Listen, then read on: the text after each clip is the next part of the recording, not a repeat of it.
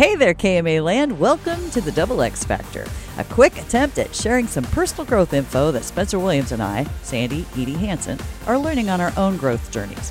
Last week we talked about making your mess your message. The idea here was when we use what we've learned in times that may seem like messes, we can often help, inspire, and accompany others who need some help. But what if you had a misstep in life and someone wants to use your mess as a weapon against you? If you've never experienced this, I am very happy for you. There are those people in the world who will take your most vulnerable moments and use them against you. It's basically guilt as a weapon. What I'd like to do today is outline what it looks like and feels like today, and then when I'm back on Friday, let's talk about how to deal with this attempt by someone to feel superior over you. Now, this toxic tactic is where you have made a mistake or slipped up in life, and someone just wants to keep bringing it up with you. It's often an attempt at diversion. Focus on how you messed up so they don't have to be held accountable for something they've done. Guilt, used as a weapon, can be a very powerful tool of a manipulative person. There's perhaps no worse feeling than when someone brings up the mistakes you've made in the past. Doesn't matter how much you've changed or how hard you've worked to become a better person. When someone throws your old shortcomings or slip-ups in your face, it makes you feel a sense of shame and deep guilt.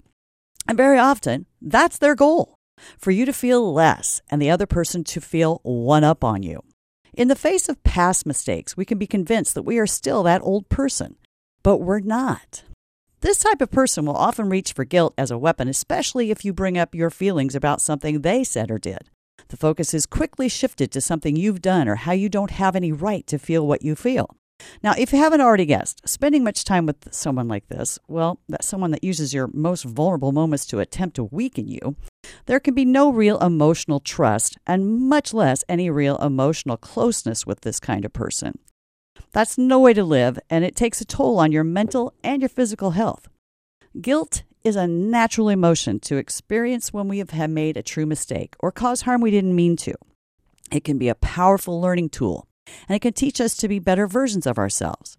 But unfortunately, that same guilt can be weaponized by insecure, toxic people to manipulate and control our emotions and our behavior.